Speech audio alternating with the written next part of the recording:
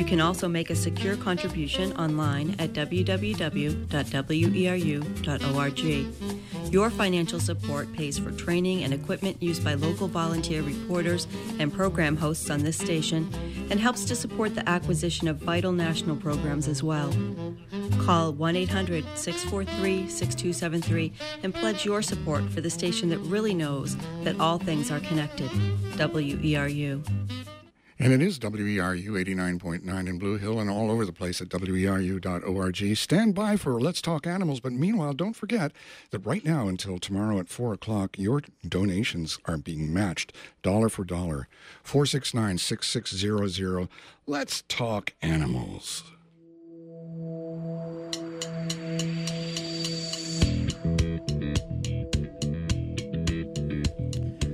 Good afternoon. This is Dr. John Hunt for Let's Talk Animals from Aardvarks to Zebras. And we're here at our new time at 4 o'clock. And I always want to plug my Sunday morning show, Pet Sounds, at 7:30 in the morning on Sunday mornings, 2 to 3 minutes short. I pre-record. I'm still doing that, so please tune in on Sunday mornings. But today, our topic is kind of timely. It's on biosecurity. We're not going to be talking about coronavirus, but even though coronavirus is in the news a lot, the other diseases that attack our animals, they don't stop. They keep coming. So we need to be very diligent about protecting our animals. And today, for the second time on my show, I have the pleasure of having Dr. Ann Lichtenwalner from the University of Maine. She's Associate Professor of Animal and Veterinary Science and a Director of the University of Maine Veterinary Diagnostic Lab. Good afternoon, Ann. Well, good afternoon. Thank you for having me back. Well, appreciate it. Thank you for coming back. I saw you at a meeting in Portland, and I wanted to talk to you, but you were busy chatting with a lot of your interested parties about actually a little bit about biosecurity. That's what got my attention, and I wanted to contact you again. So thank you. That's great. Oh, happy to be here. Very good. So again, this is a very complex topic, the biosecurity. So we're going to try to keep it relevant to our listeners. And I guess the first thing is just if you could just tell us exactly the definition of biosecurity with regard to our animals. Sure. Well, the term biosecurity is kind of confusing and odd, and I like to make it much more approachable, and it is basically ways that make sense to protect ourselves and our animals from disease, and even to protect our whole farm or our home from invasions of disease. We like to think of it as kind of a way of creating a gap between yourself and disease, or between your animals and disease. And while there are enormous differences between disease agents and that sort of thing, and it's great to know a lot of details about those disease agents so that you can fine-tune how you protect yourself and your animals against disease. Nevertheless, there's some real basic things that all of us can integrate into our lives, and we don't have to be specialists to understand some of these basics. Just a matter of having it become part of the life on the farm, so to speak. Absolutely. Yeah. It's kind of like, trying to keep track of finances. You can really be quite detailed, but you can also do some pretty simplistic approaches to it and just kind of be aware of things and, be prudent about how you do things. And that's how I like to think about it. So basically, there, kind of like three ideas are to keep things a little bit isolated, so to create a gap between yourselves or your animals and disease, to work with natural resistance against disease, and that you can also work with engineered resistance against disease. There's several different ways to do that too. And then finally, sanitation, just hygiene, is a phenomenal a wonderful tool to prevent disease. So let's go a little bit with the, let's go point by point isolation. Mm-hmm. There are different ways of, people think isolation is to take their animal and put them far away someplace alone, and that isn't what we mean. Quarantine is certain forms of quarantine, and who do you separate when? So let's talk about a small farm that you want to keep safe. So using isolation as part of our way of biosecurity, what can a farmer? Sure. Yeah. Well, do? With the idea of putting it on the farm, the small farm. So I think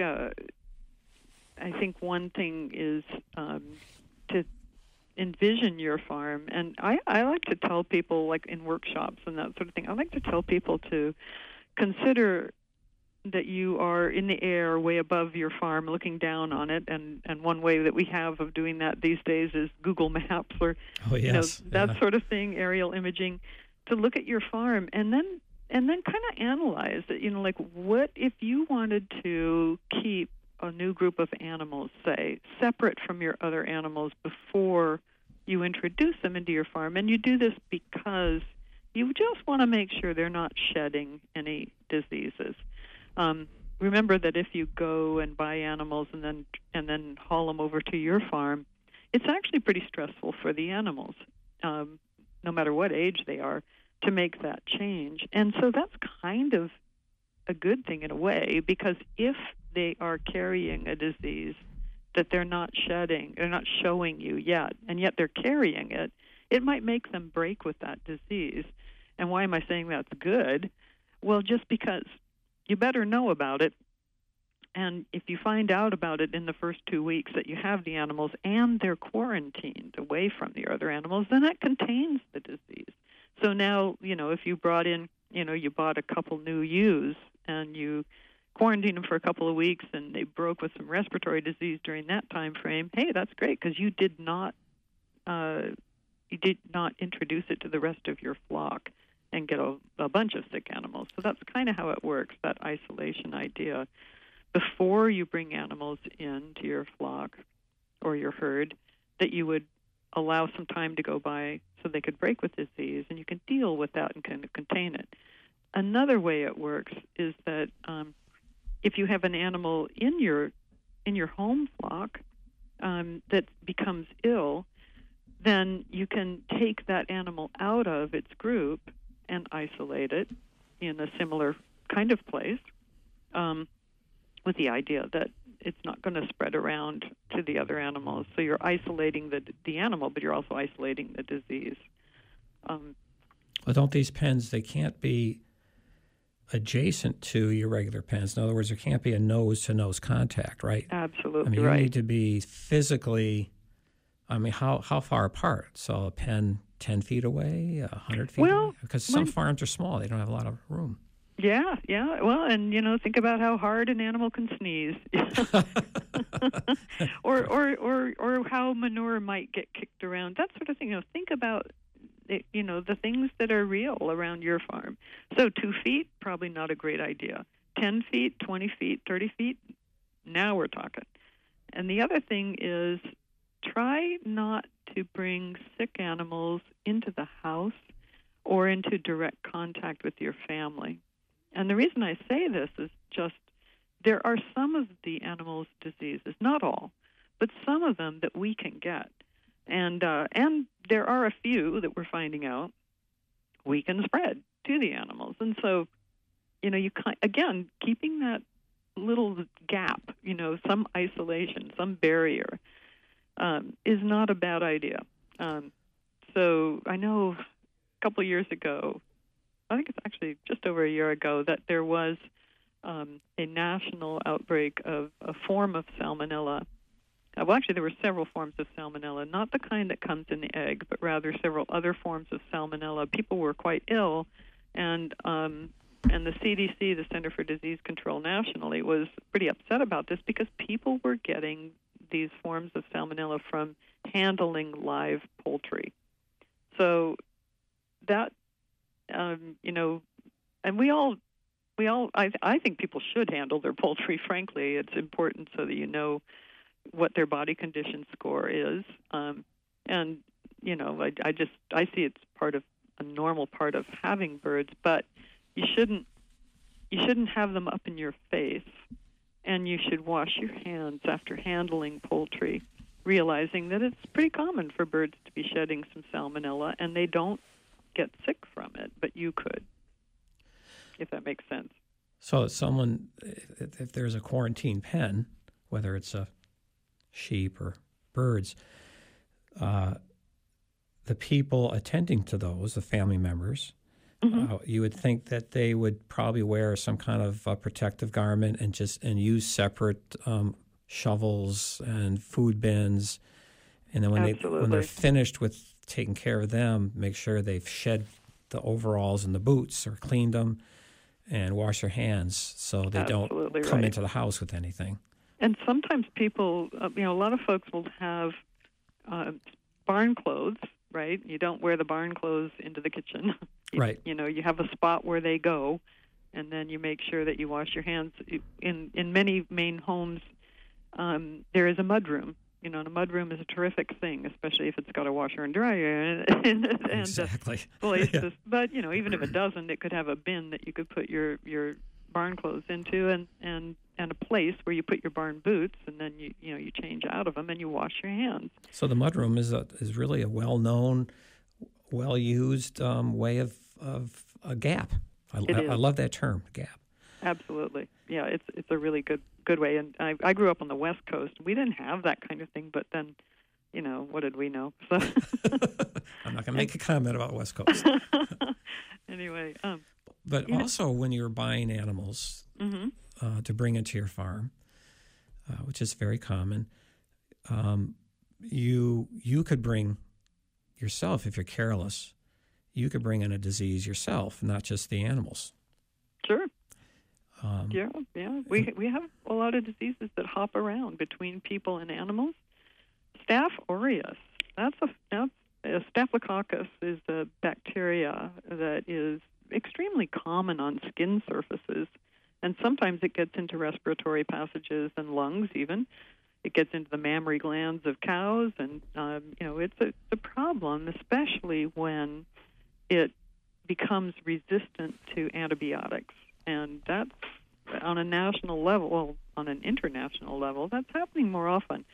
So we shouldn't be terribly frightened about these things, but we should be quite aware that, just as simple a thing as hand washing and, being careful where you put your hands, but also just, touching your face less often, things like that. But hand washing is a big positive step. It's not fancy, but it works, and it's cheap and readily available, which is, that's in that sanitation category.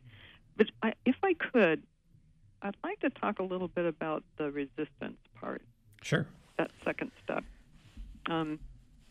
Because, when we talk about disease, I like to think of disease agents or pathogens as being kind of these bad actors. We are surrounded by, and we contain innumerable numbers of microorganisms, and they may be viruses, they may be bacteria, they may be protozoa or prions, all kinds of little microscopic creatures, many of whom are entirely helpful. And in fact, we need to have certain combinations of them in our GI tract, on our skin, and various and sundry places.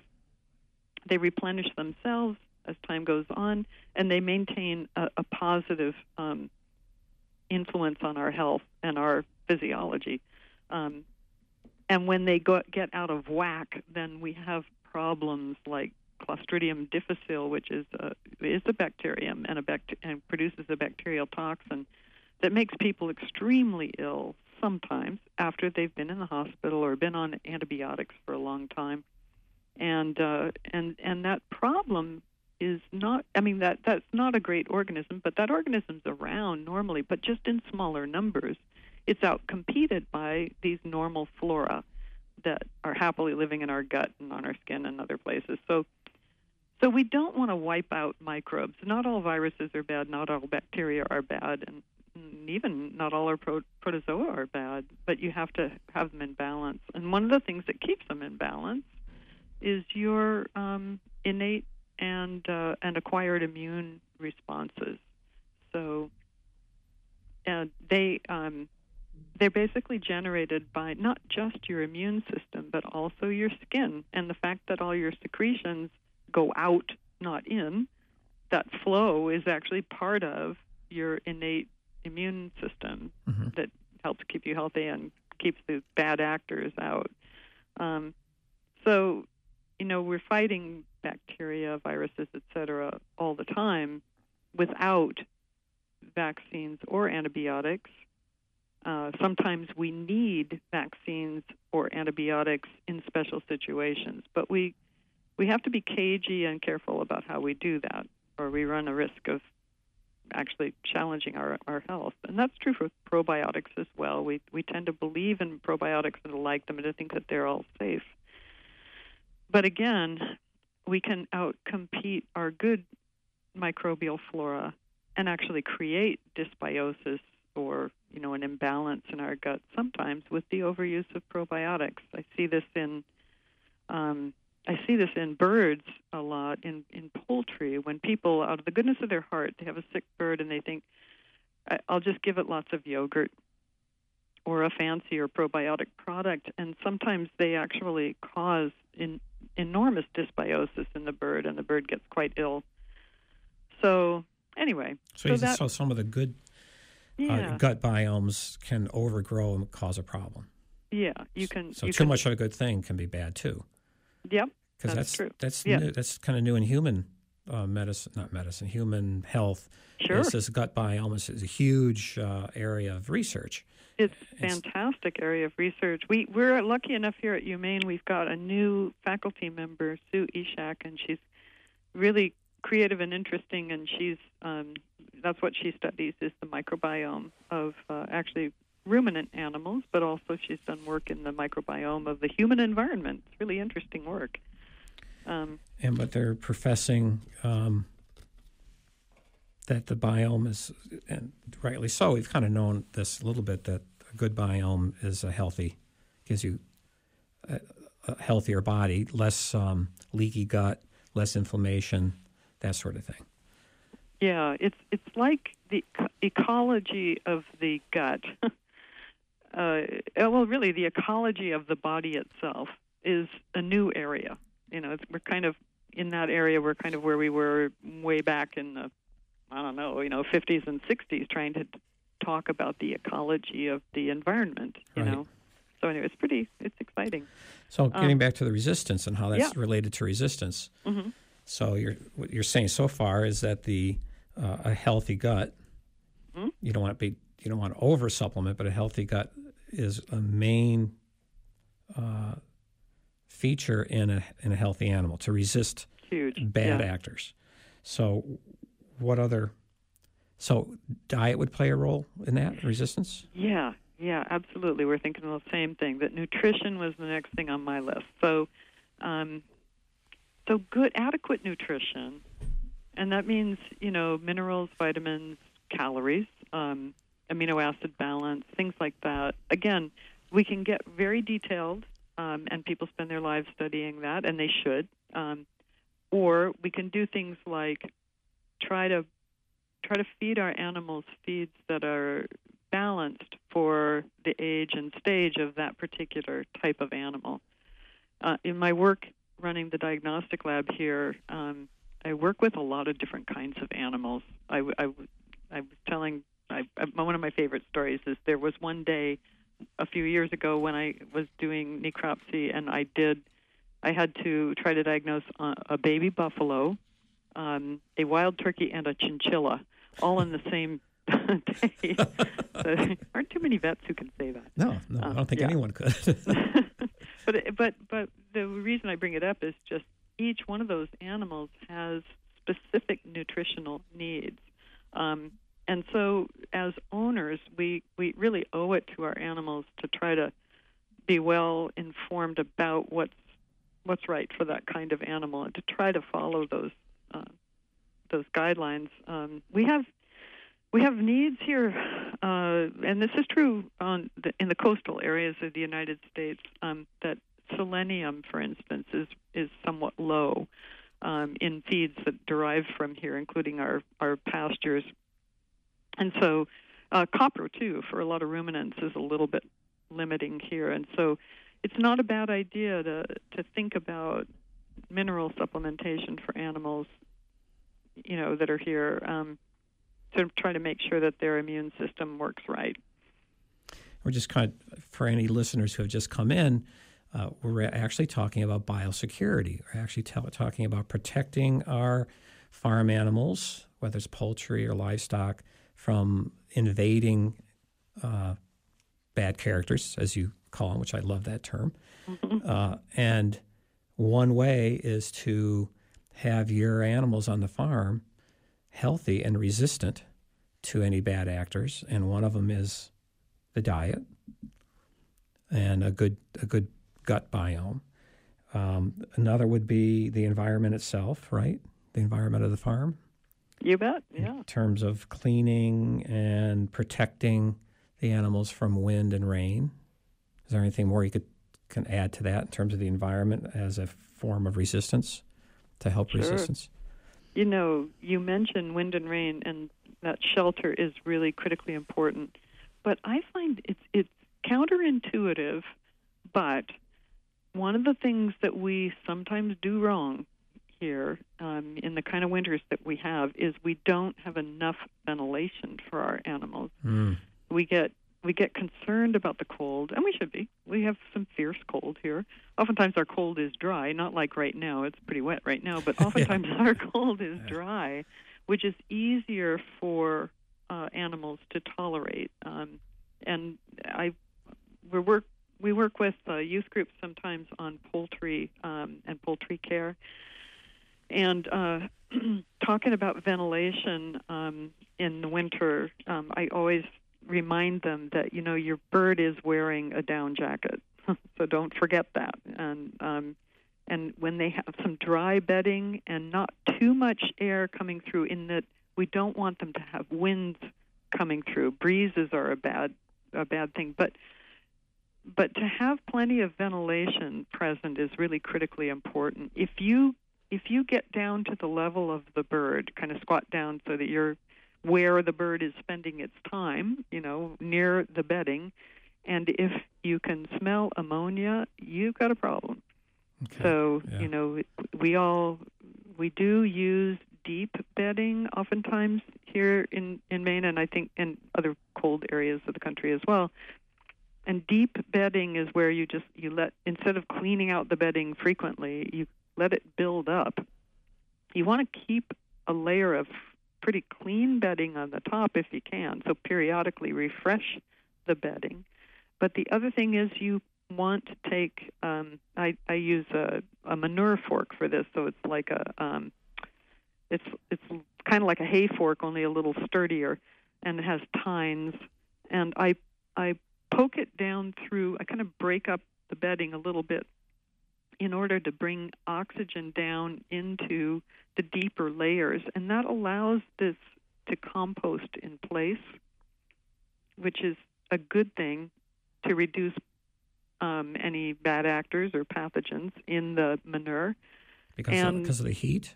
Yep, and okay. Releases a little heat, absolutely. Okay. And then we have, and then when you go to clean out your chicken coop in the spring, instead of having big slabs of frozen manure down under the bedding, yeah.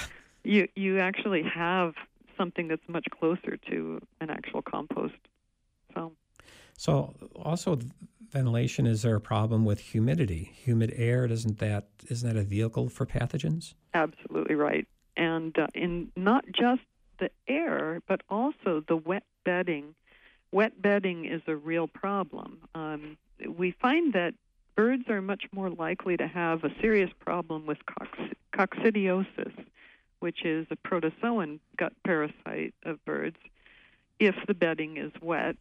And especially with your young chicks, you want to pay careful attention that you don't allow wet bedding to build up, and just be sure you clean that out. Don't let chicks be raised on wet bedding. But even in older birds, that I know there are producers who sometimes have big problems with coccidia in their adult birds, and while that may have something to do with the type of coccidia and also the genetics of the birds with which they're dealing, it also may have a lot to do with hygiene. And so, when you know that you have a problem on your farm, then you might want to do a lot tighter control of your bedding. So the bedding can still be a problem even in a seemingly well-ventilated area, because if it's wet and the chickens sit on it for a long time, it kind of warms it up, or because could be confusing to some people. I think, oh, my chicken coop is well ventilated. I still have this problem. So yeah, you may have too many birds for the area, and that's sometimes a problem. So you need at least 2 to 4 square feet per bird in a housing setting when they're inside. It's nice, as people always remind me, and they are absolutely right. The more room, the fewer parasites. Yep. It's really, and that's with grazing animals or horses or chickens. And these principles are the same whether it's birds or sheep or horses, it's just the idea of well ventilated but not breezy. Mm-hmm. Well ventilated dry is going to again keep your animals healthy, which is a form of biosecurity. Absolutely. Keeping the gap. Yep. Well, how about vaccines as a way of resistance? Sure. Some people don't like vaccines. I know. There's a lot of talk about that right now, and I think I am. It's kind of like everything I've been saying. One can dig into the details, and it's worth doing with a lot of things. But you can become overwhelmed by the details as well. I think that in general, there are some vaccines that are tried and true. They are effective. They're worth the expenditure, and they are not likely to cause disease. But there aren't any perfect vaccines. So I have, for a number of years, been telling people the 2 vaccines that make sense in Maine for backyard flocks are Marek's disease vaccine and coccidia vaccine. But I'm not always right about those things. I think that we have to realize that vaccines that are live viruses may stay on the landscape a long time. They may be intermittently shed by otherwise healthy-seeming birds. And in some cases, if it's a herpes virus or one of the other viruses that tends to be more environmentally stable, such as Marek's disease, then those viruses may hang around an area or farm even if birds are gone. So it's, in some ways, it makes a lot of sense to get vaccinated for Marek's disease if your birds are going to be here on the landscape in Maine, where we've always had a big poultry industry, or not always, but, for a long time, there was a big poultry industry here. And a lot of those birds were vaccinated for a lot of things. So there are some of these vaccine strains on the landscape. So the Marek's disease vaccine will provide some protection, but it's not perfect. And in some cases, I think that sometimes there have been some strains of Marek's disease that may have derived from vaccine strains, changed a little, and caused some real problems. So I have to just say I think if somebody were just starting out and they were trying to decide what to do and they didn't know, what the history was of their farm or their area in terms of other poultry being around, that maybe it would make sense to go ahead and get them vaccinated for Marek's disease, because we do have clinical Marek's disease around in Maine. The other one is coccidia, and the reason I mention that is just it is available. It's one of the two, the Marek's disease vaccine and the coccidia vaccine are both oftentimes available from poultry hatcheries when you order from some of the big hatcheries. And it can help. But again, when you vaccinate for coccidia, you're actually giving the birds a low dose of a relatively non-pathogenic strain of coccidia. So, you're actually introducing some coccidia into the situation. So there's a chance of shedding? I'm sorry? Shedding the coccidia from the vaccine? Yes, right. They may shed, right. And so if you have birds around, and this is there's sort of a caveat that goes with vaccination, and that is either vaccinate them all or don't vaccinate any of them. Okay. You don't want to mix vaccinated birds with unvaccinated birds. And this is another thing about introducing new animals into your flock. You start mixing birds with really different backgrounds, there may be some issues around health. So it's not something that backyard owners can always do because they may have inherited some birds, or a friend's flock suddenly is up for grabs, or they need to rehome some birds and things like that. So you end up with these very, very mixed groups, which is not optimal for health.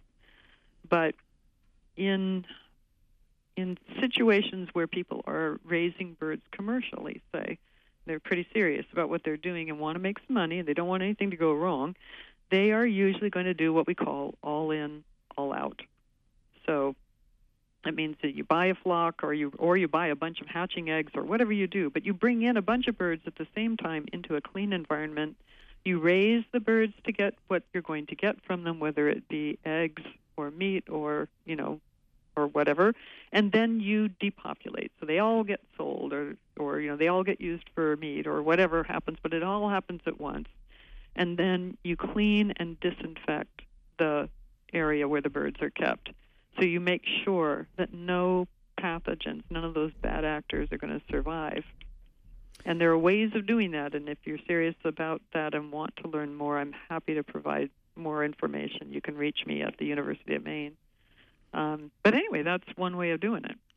So that leads us to our third part of the biosecurity is sanitation. Mm-hmm.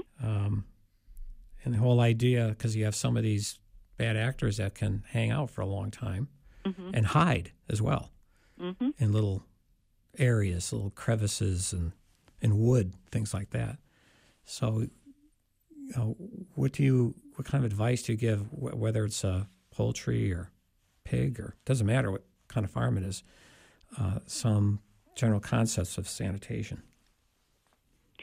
Sure. In regards to disinfection, again, I like to keep it simple, and you start by not having any animals there. That's one of the first things is you got to make sure that nobody's there, because even your favorite one, this is the hardest thing for farmers, is not keeping any of their favorite animals. But the idea is that nobody's there. And then you do a dry cleaning, we call it, so that you actually physically remove dust, dirt, manure, old bedding, all of the things. And it's easy to imagine this, and I'm going to kind of use the example of on a poultry farm. So people will go in and they will first shovel away and scrape away, and then they will even use those blowers or a broom or something like that, so that you actually get the dust away. Once you've done all of the dry cleaning, then you do what we call wet cleaning, where you actually use something that's essentially a soap or a detergent. So you want to wash down all of those surfaces. Then you got to let that dry for a while, because some pathogens, some of the bad actors like salmonella can survive for a while in puddles, which is not a good thing. So you want to let that dry. And then you can treat it with a disinfectant if you feel that you should do that.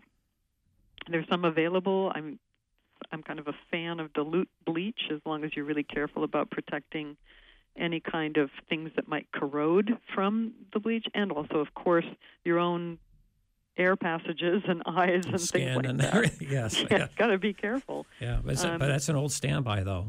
It is an old standby. It's cheap and readily available, and it breaks down pretty well. And it doesn't have a long residue, and it doesn't, if you're careful about runoff, it shouldn't cause environmental damage. So it's just, you want to use just the right amount of whatever disinfectant that you use. And sometimes you don't need the disinfectant. Sometimes just the cleaning. I mean, soap is a wonderful thing, and it disrupts lots of organisms.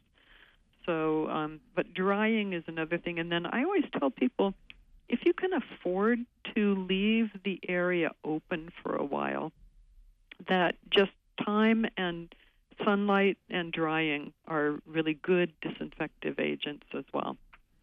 Even for surfaces that are hard to disinfect, like wood and that kind of thing. Oh, I know. There's honestly, a lot of wood in farms. There is, and I actually a few years ago I did a big project on a disease of sheep called caseous lymphadenitis, or CL.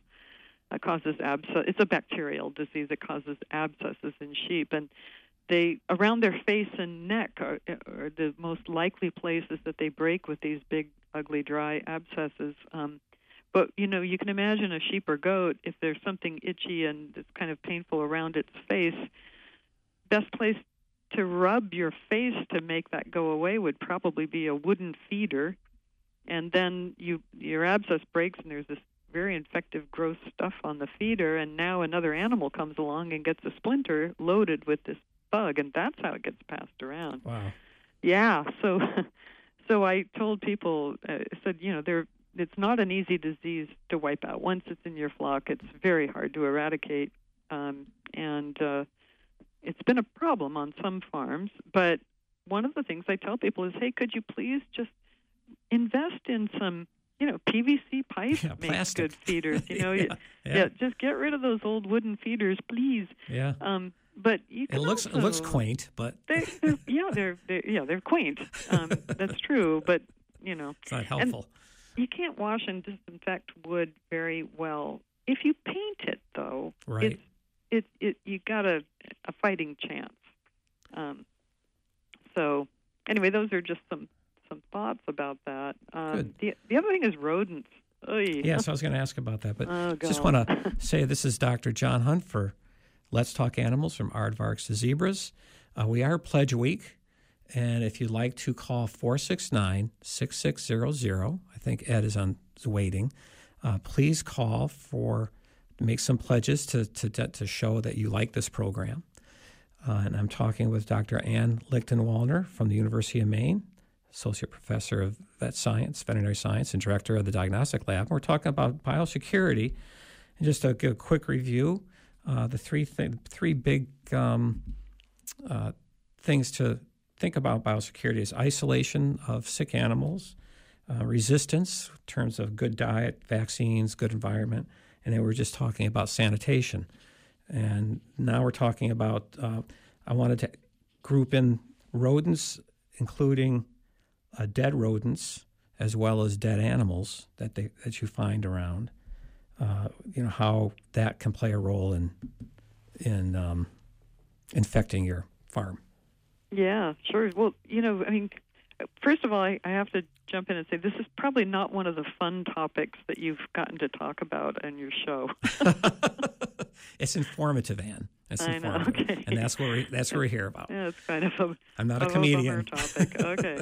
Rodents. Well, so a lot of the work on salmonella in the years past, on Salmonella SE, Salmonella enteritidis on big farms, is a real scary thing, not something anybody wants to have show up. It turns out that rodents carry it in their GI tract, and so oftentimes when farms have had problems with it, then one of the key elements to getting rid of it is to make sure they have excellent rodent control.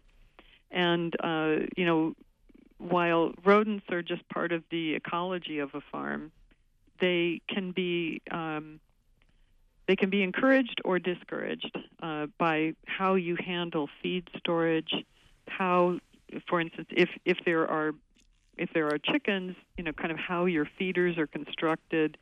And, of course, you always have the option of putting out rodent traps and that sort of thing. So it's really a good idea to just discourage them from being in your animal's environment by really having the feed less than readily available for them. You're not going to eliminate them, right? You're not going to you're not going to get rid of them. You just want to reduce them. No, they're here. They're here to stay. They're intelligent animals, and they know where to find what they need to stay alive. And they're good at making new ones too. They are. Yeah, they're really good at that. Like every 3 weeks. Yeah, really. Yeah, I know. I used to have pet rats as a child, and I loved them. They're really wonderful cool. pets. They're wonderful pets. Oh, they're wonderful pets. Yeah, but even I shriek if I see one out in the wild. It's different. If it runs over your foot or something, it's like, oh, that is different. Now, do you what do you think about cats as a rodent control? Well, an adult, well-vaccinated, spayed or neutered barn cat. Thank you for saying that. Yeah, is a darn good thing. So one of the reasons that we worry so much about cats in the barn is because of a protozoan parasite that the cats carry, and most of you may have already heard of this, but it's called toxoplasmosis. And young cats often carry this in their gastrointestinal tract, and they shed it in their manure. So cats, I know years ago when I was a lot younger, I was living on farms, and one of the farms was this wonderful place. We had a huge old barn, and we had this marvelous old little cat named Sammy, who was very reliably having litters of kittens every so many months, And I thought it was charming, but that I was young and dumb. Yeah. So anyway, if you have a dominant cat in the barn, it's going to help you with the rodent problems. And if it's an adult cat, it's not going to be shedding toxoplasmosis. And if it's spayed or neutered, it's not going to be producing little kittens that are going to get, hidden away in the barn somewhere and produce lots of toxoplasmosis. Right. Yeah, I do think that cats can be a help, especially in,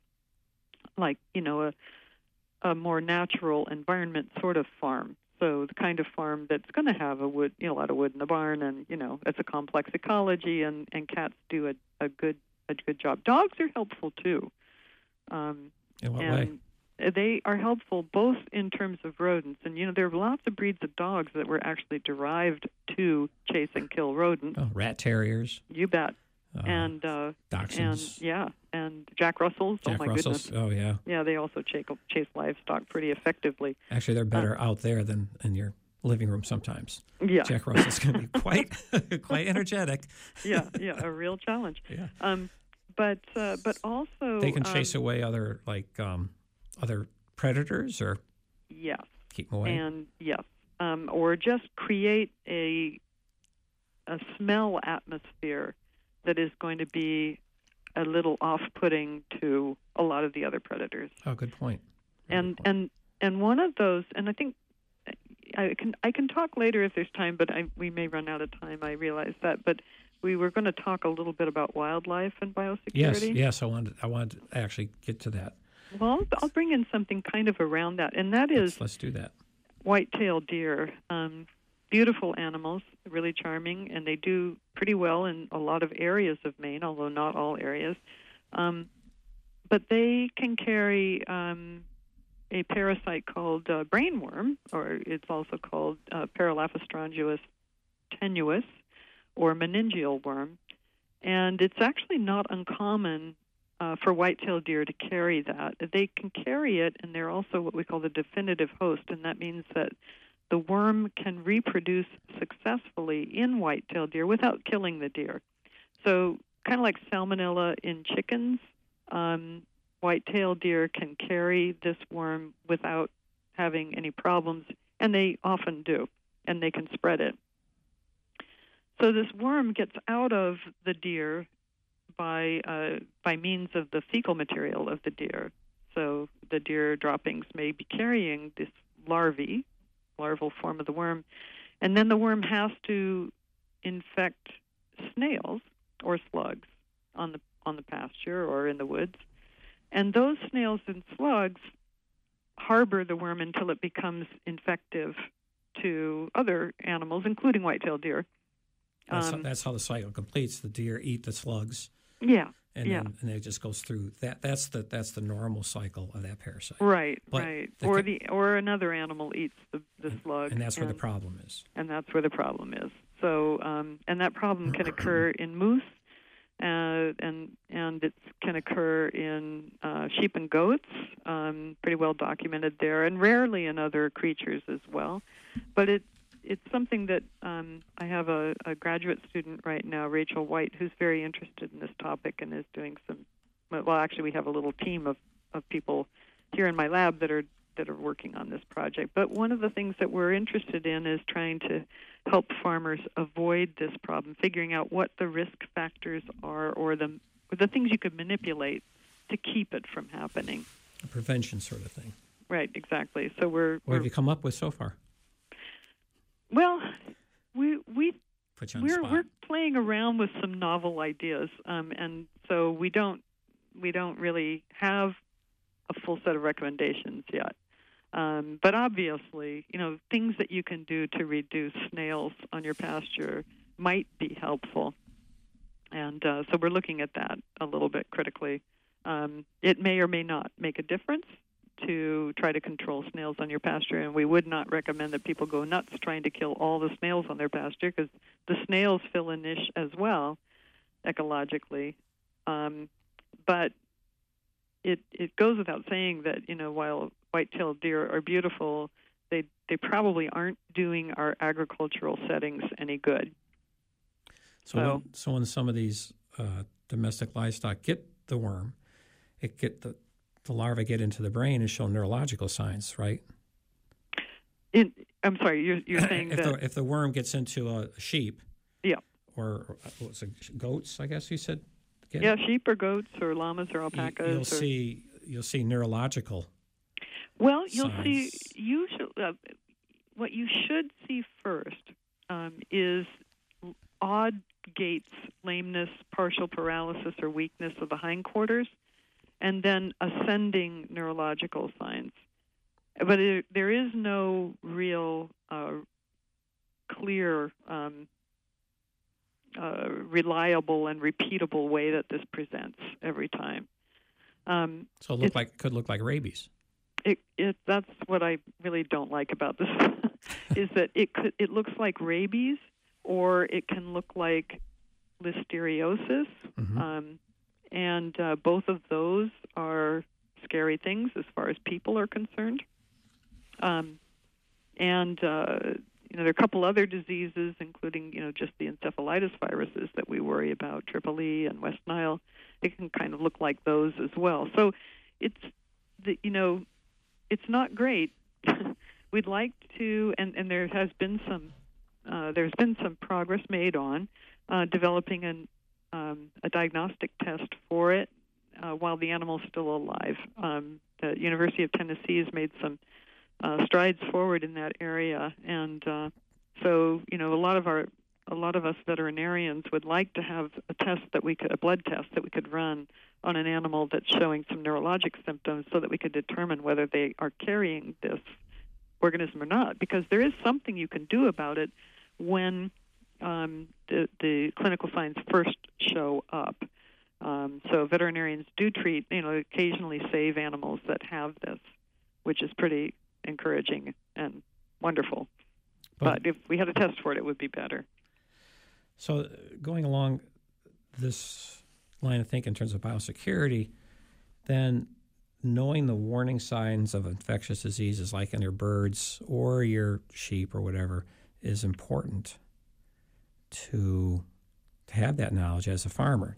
You're not going to be a veterinarian, but if you see something awry, like diarrhea in your poultry or swelling around the eyes or something like that, owners should be aware of that, because that could be the beginning of something, right?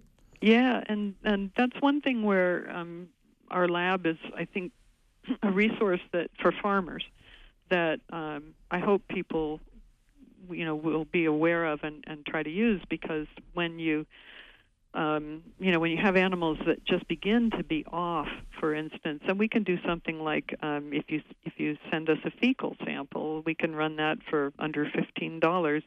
We can tell you what kind of parasites are being shed by your animal, and that can help you decide if you should use a wormer and which ones, because not all wormers work for all worms, and so you use different products for different kinds of parasites.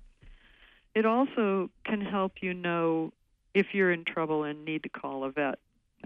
We may be able to give you some general management ideas and recommendations, or we may be able to come up with some highly specific information about, whether you have a certain bacterial disease, for instance, and which antibiotics would be useful against it. But we rely on you having a vet in your area or with whom you have what we call a vet-client-patient relationship to actually get drugs that you might need, because sometimes the drugs aren't available over the counter.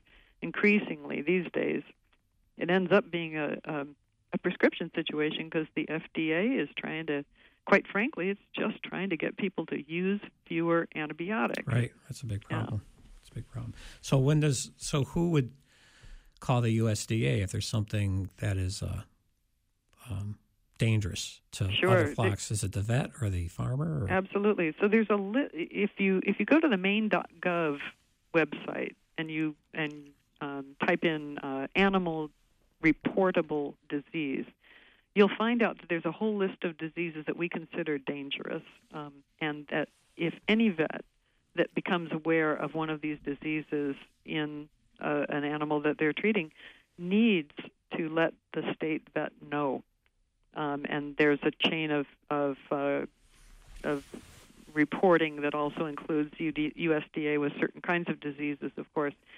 So there's an ethical responsibility and a license-driven responsibility for vets to do that. So if we find something that's reportable, then the state vet will respond. Sometimes just by saying, well, this isn't a great thing, and you ought to maybe not sell any animals for a little while. Let's see how it goes, or help you get treatment for it, or in rare cases where it's really a dangerous disease, you might lose your animals, but they will let you know ahead of time. And the problem is, if it's that bad a disease, as an owner, you don't want to be the one that's spreading it around. Right. So there are reasons for doing this. It's a hard pill to swallow when it's your animals, but sometimes it happens. So let's say you're a farmer and a small farmer, say poultry, and you're doing you're really doing well with isolating any new animals or sick animals. Your resistance is good. You have vaccines, and your diet is good. Environment's good, and you sanitize everything. Then a flock of wild birds, comes flying over. I know. So tell the listeners what could happen to the wild birds that were a vector. Oh, you're absolutely right. We do have several diseases in our wild bird population. Actually, here at University of Maine, there's a graduate student who studies under Pauline Kemap, and they study diseases at the Wildlife and Livestock Interface, and they are studying wild turkeys and diseases in wild turkeys, some of which are diseases that our other domestic birds can get. So salmonellosis, mycoplasma, and there are a few others, including some parasites. So keeping that gap between those wild animals and your animals is critically important. So what's one way of doing that for birds flying over? Put netting over the top? Or? Yeah. I use, so on my coop, I use hardware cloth. And then I make sure that there is some kind of a roof over that coop area so that droppings from wild birds don't come in. The wild birds aren't going to come and sit on that hardware cloth and poop. But also hardware cloth keeps those small birds out of the feed and water from my birds. Now, obviously, if you're going to sometimes free-range your birds, let them out in the garden and clean things up, there's going to be some gaps in that. But this whole thing about biosecurity is about risk reduction. You can't eliminate all risks. You just do the best you can. And prevent and minimize the risk of getting into your disease. farm and eliminating or reducing risk of transmission to others. That's correct. So how about the avian influenza? Yeah. I forget about and that was carried by wild birds? Well, that one, yeah, very much. So waterfowl, actually. These beautiful geese, I just heard today of the first report of somebody seeing migrating geese down in the southern part of the state. Yes, I'm down in Kittery. I heard them 2 nights ago. Did you really? Yeah, early morning. Yep. Wow, great. Anyway, they're wonderful, but if you have a flock of poultry, you want to try to keep some barriers between those migrating waterfowl and your birds, and I mean ducks too, not just the geese. They're probably the way that avian influenza travels on the landscape and got into a lot of commercial flocks in the United States in 2015. But frankly, even the little perching birds can carry it. It's just that the migrating waterfowl are thought to be less affected by it. So again, like other things, they're silent carriers, and you just have to kind of try to keep a gap between them and your animals. It's really important.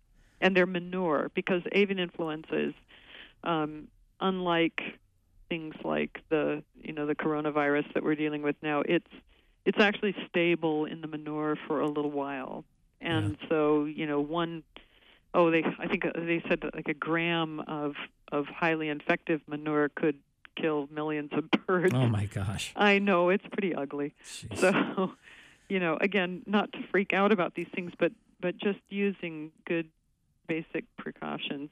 So any final, we've actually run out of time. Unbelievable. And any final thoughts about telling my listeners about biosecurity in general? Anything you want to add?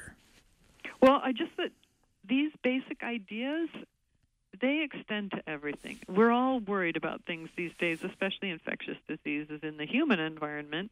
And some of these same ideas work. And so, you're probably, most diseases are survivable, and your immune system is going to kick in and help you, being not too stressed, having some gaps between yourself and the sources of infection, good nutrition, all of these things. They're just fundamentals, and they can help us in lots of different settings, but definitely with our animals. Get back to basics. Nothing, I don't have to invent the wheel again, right? There are all kinds of fancy things that are available. I know they're starting to have some antiviral drugs that they think are going to help with the COVID virus and things like that. That's great. That's fantastic. But those are for special settings. We can do a lot more good by just,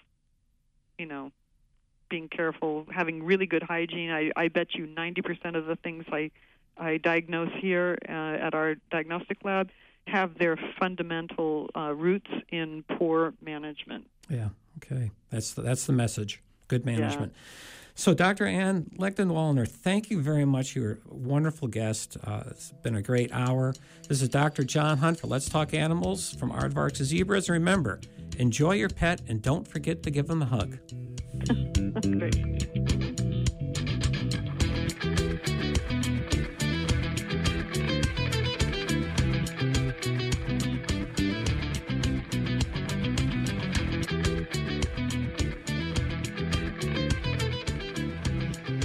And a couple of minutes to go before the hour of 5 o'clock hits us. Let's take a quick look at a precautionary message from the National Weather Service. Winter weather advisory now in effect until 7 tonight.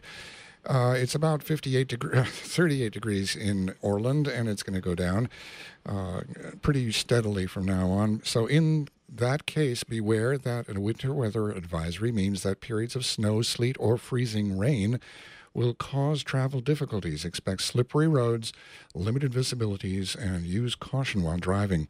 Latest road conditions are available at newengland511.org. That's newengland511.org. You're listening to WERU FM 89.9 in Blue Hill and streaming at weru.org. Welcome to 2020 Talks, where we track the 2020 election process. I know Joe. We know Joe.